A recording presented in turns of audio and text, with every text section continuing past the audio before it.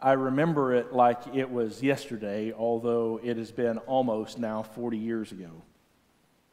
Jack was his name. He was a normal teenager, interested in girls and had lots of friends, and he had hobbies as well. He was a preacher's kid.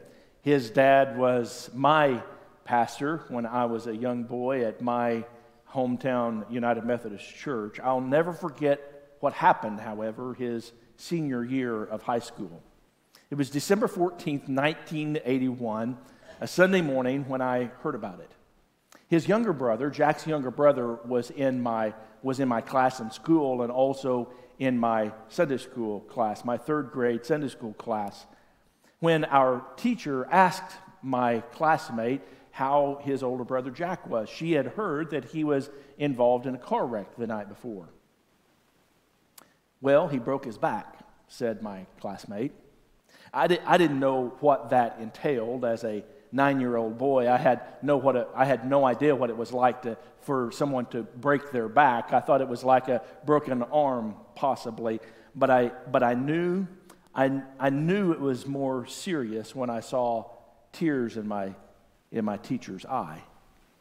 He can't move his legs, my classmate told our teacher. And that started this lifelong journey of Jack. He was able to graduate that year, but in a wheelchair. The same wheelchair he has been in for the last 39 years.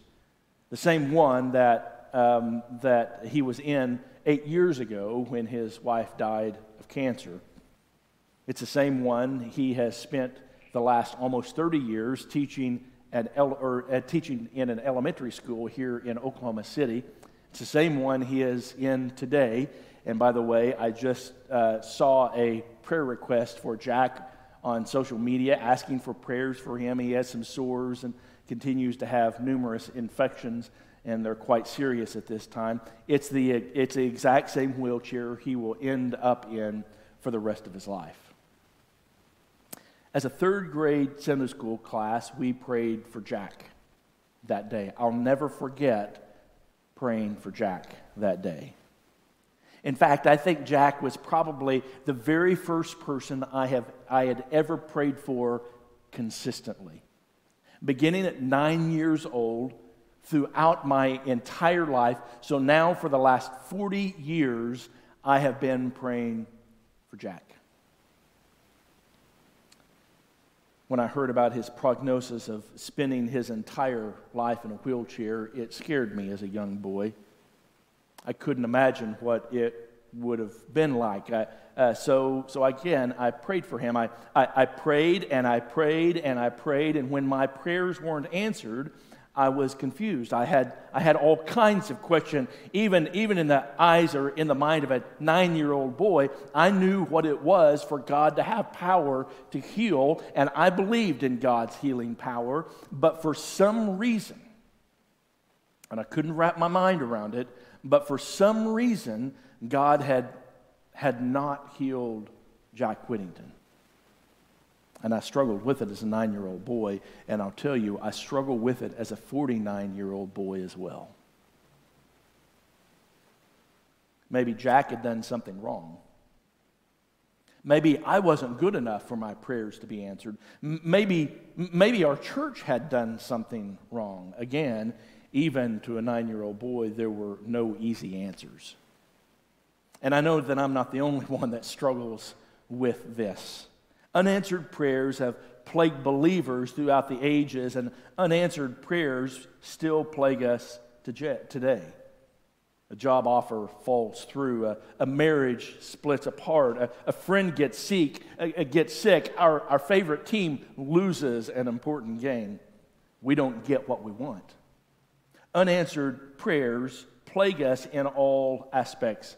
Everything from the things that are seemingly selfish to the things that are mutually exclusive to things that are simply unjust. We pray for all of them, don't we? We pray about all of those things. You may find yourself praying selfish things. God, I really want that home just down the street. I love my neighborhood, and this house is so much nicer than my house. I know those neighbors that live in that home are only in their 50s, but surely, God, you can do something. I mean, I know that they're in good health, but, and I mean, if you take care of the husband, there's the wife, but still, God, I know that you can take care of something, can't you? We find ourselves praying those kinds of things. You may find yourself praying for those things that are mutually exclusive. God, give me patience fast. We pray. Or you may just simply find yourself praying for things that are simply unjust. God, give me more money. I know there are 1.5 billion people who live on less than 25 cents a day, but I need more. But there's sometimes when you find yourself praying for things that are unselfish, things that are fair and just. There are some things that just simply should not be. A young mother shouldn't have to suffer cancer. A middle-aged man shouldn't have to suffer from dementia. A family shouldn't have to suffer from a lack of food in this world of abundance. But even in those times when you pray for the right thing, your prayers aren't always answered. Oh, if we could all have the hindsight that the old Garth Brooks song talks about. Some of God's greatest gifts are unanswered prayers. Oh, I don't know that I would always agree with that. Sometimes it seems as though our prayers go unanswered. And there are no easy answers when it comes to unanswered prayers. We're in this sermon series, the second in this series of sermons, dealing with things where there is no easy answer. Last week we turned our attention to what happens whenever success turns sour. What happens when life turns southward? What happens when bad things happen to good people? There really are no easy answers when it comes to that. And likewise, there are no easy answers at all when it comes to unanswered prayers. When it comes to us pleading and interceding for others, there are no easy answers. And there were no easy answers in the life of Job as well. This story of Job is a fascinating story. It's a story that I have found so often people have, I think, maybe abused and misused to some degree. In the beginning of this story, in the first chapter, Job is described as a man who was blameless and upright, one who feared God and turned away from evil. He had many sons and many daughters. God had blessed him with incredible wealth. I mean, the kinds of numbers of livestock that was listed here was unfathomable at that time. He possessed 7,000 sheep, 3,000 camels, 500 yoke of oxen, 500 female donkeys, and very many servants. And so that this man was the greatest of all the people of the East.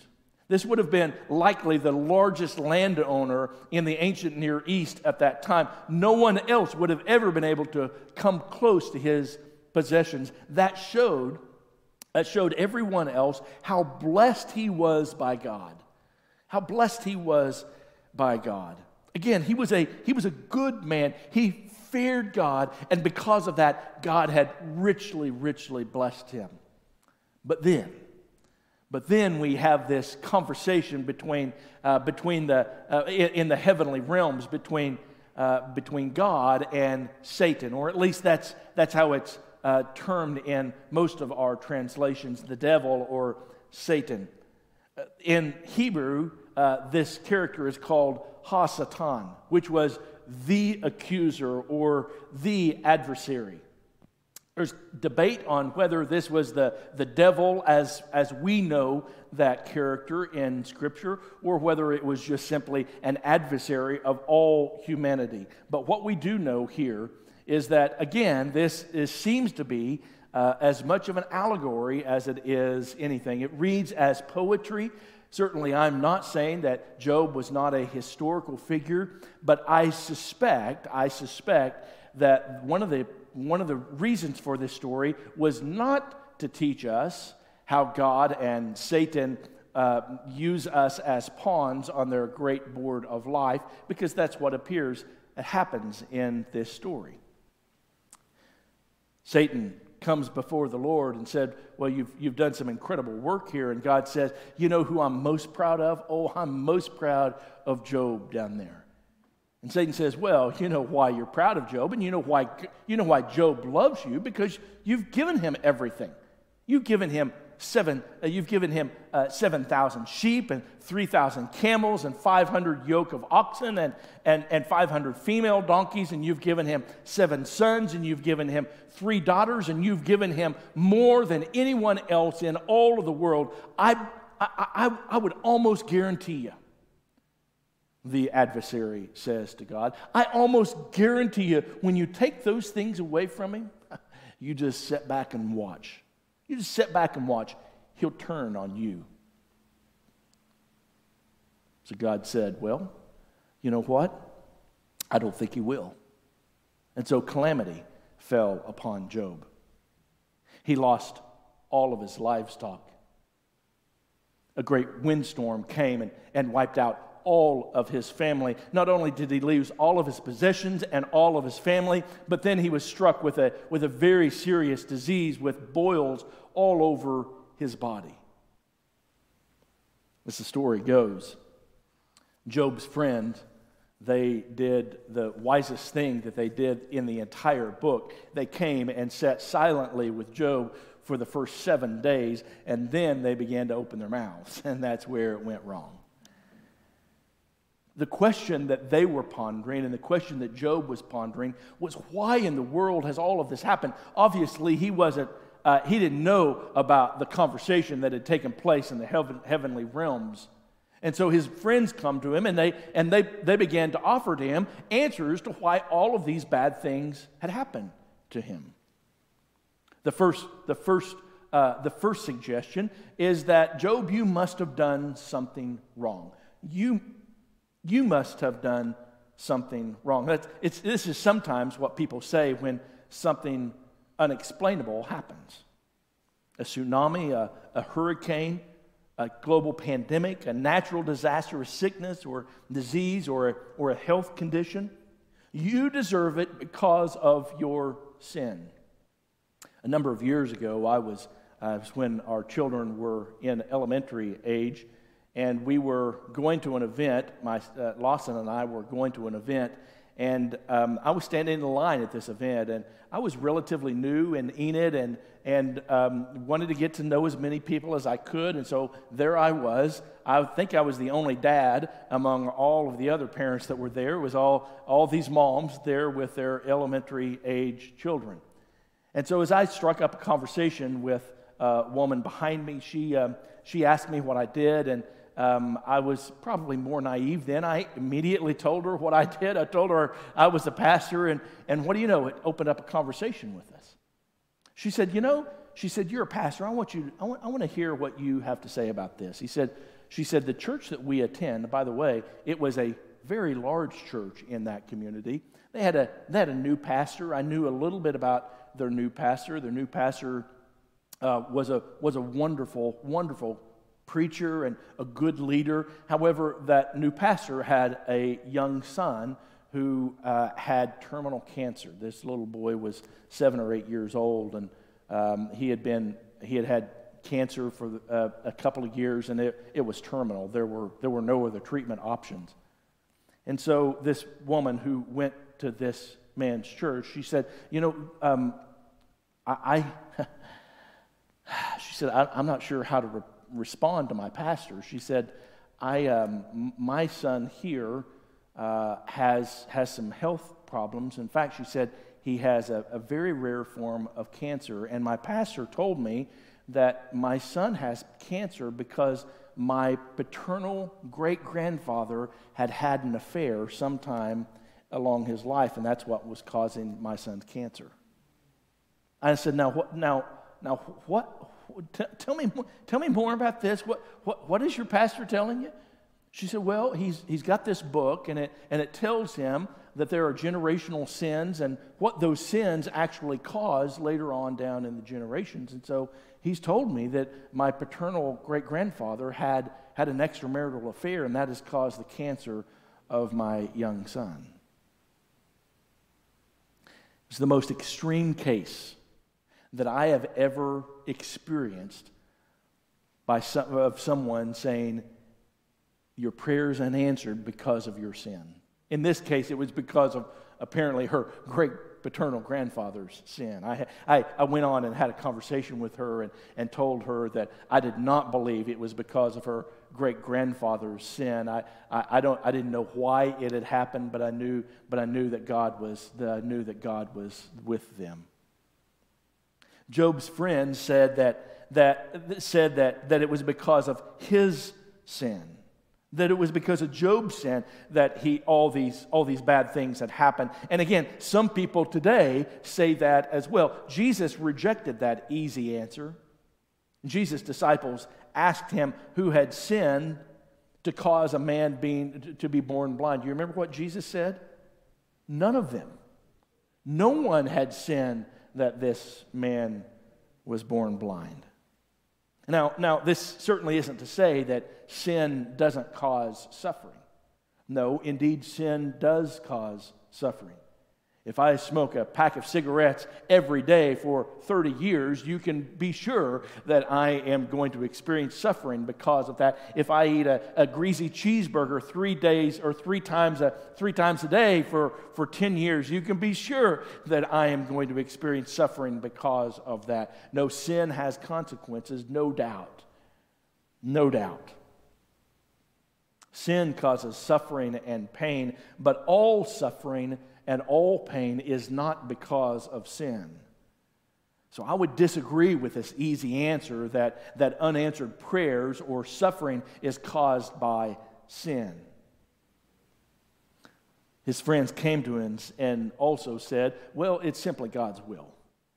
It's God's will that you are suffering. Again, this answer is implied by the story of Job. In this poem, many have even called a biblical fable. I'm not sure that I would use that terminology. You see God and Satan using Job as a pawn in their heavenly chess game, and people use the same answer today. Well, I guess it was God's will that you have cancer. I guess it was God's will that you spend the rest of your life in a wheelchair. Excuse me, I guess it was God's will that your team lost that important game. And I get where people are coming from. I get where people are coming from. They are either trying to make some sense of things, and God is the only thing that makes sense in their lives, and so it simply must have been God's will. I think that's the reason most of us struggle with this story of Job. The story implies that it is God's will that Job suffer all of those things, but we just can't bring ourselves to accept that concept. Are we really to believe it is God's will that his faithful children suffer disease and sickness and suffering? I think the answer that this is God's will is just too easy of an answer. I reject that answer. I don't think that it is God's will for God's children to suffer. I don't think that's God's will at all. I think God's ultimate will is that healing occur in our lives. I think God's ultimate will is that our prayers are answered. That's God's ultimate will, I believe. There are others that say that everything happens for a reason. In fact, that was another answer that was offered to Job by his friend. Maybe God caused this so you would repent, they said. Maybe God caused this so that you would repent, so something better would happen. A week hardly goes by that I don't hear this easy answer offered in response to an unanswered prayer. Well, everything happens for a reason. But in this easy answer, there is implied that God causes everything to happen. And I don't think that God causes everything to happen. And again, I understand where people are coming from. Since God is given credit for all the good things, then they say, God has to be given credit for all of the bad things as well. And since God is all-powerful, we've been told, then God controls everything. Here's how I understand it, however.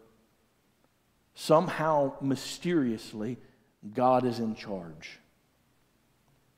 Somehow, mysteriously, God is in charge. Do I believe that God controls everything? Or are we just simply pawns on God's great chessboard of life? No, I don't think that's the case. I don't think that's the case at all. I believe indeed that God is all-powerful, but there are some things that God chooses to not do because of His power. There's a thing called free will. There's a thing called a broken and sinful world. It's part of God's plan of redemption to set things right. And we are in the midst of that broken world. Things have not yet been set right altogether. There will come a day, however, praise God, there will come a day when there will be no more crying, there will be no more tears, there will be no more suffering, there will be no more pain. You see, the Lord Jesus Christ will come and set things right again. But until that day, we live in this in-between time. This in-between time. Again, as Arminians, we reject the idea that God causes everything to happen. We don't have an easy answer. We don't have an easy answer to this, but we do know this: God does not cause suffering, and God does not will His children to suffer. Instead, we believe God wants us to experience an abundant life. So this easy answer that everything happens for a reason, that it's God's will, I flat out reject. So what do we do then? So where are we left? One of the most dissatisfying parts about the story of Job is that God doesn't give Job a real clear answer. I would have loved for at the end of this story, for God to have told Job, okay, Job, here's why this happened. But Job is never given the reason. Instead, God begins to question Job, asking him, so who are you? Who are you to ask me why things have happened? Ultimately, in the end, this was the answer that God has for Job. Simply trust. That's what we're called to do. If there was an easy answer to this, by the way, it wouldn't be included. This sermon wouldn't be included in this series. There aren't easy answers. There aren't easy answers when it comes to unanswered prayers. There's no easy answer for Jack Whittington and why Mr. Whittington continues to be in a wheelchair. The kind of impact that he has had on his students over the last 30 years of being a teacher here in Oklahoma City has been incredible. I can't imagine the kind of impact that he would have been able to have not in a wheelchair. I don't think it was God's will that Jack Whittington has spent his entire adult life in a wheelchair. I don't think it was God's will for a pandemic to be spread across all of the world. I don't think that it was God's will in your life to experience suffering and loss and pain. But what I do know is this: God has called us to trust. To trust in His goodness, to trust in His power, to trust that one day, oh, no doubt, one day Christ is coming to set things right. And until that time, we're simply called to trust the Lord Jesus. In the midst of our suffering, in the midst of rejoicing, in the midst of answered prayers, in the midst of unanswered prayers, we are called simply to trust the Lord Jesus. I don't want you to ever forget this important lesson, and I know that I've said it so many times. I don't want you to forget this important lesson. It's the lesson of the resurrection. Our last day the worst day will never be the last day. The worst day will never be the last day. The day of an unanswered prayer will never be the last day. For you see, there is true redemption coming to this world, true redemption coming to your life and coming to my life when the Lord Jesus Christ will set it all right. It's the great hope. It's the great hope of Christianity, and that is where we place our trust. Would you bow with me?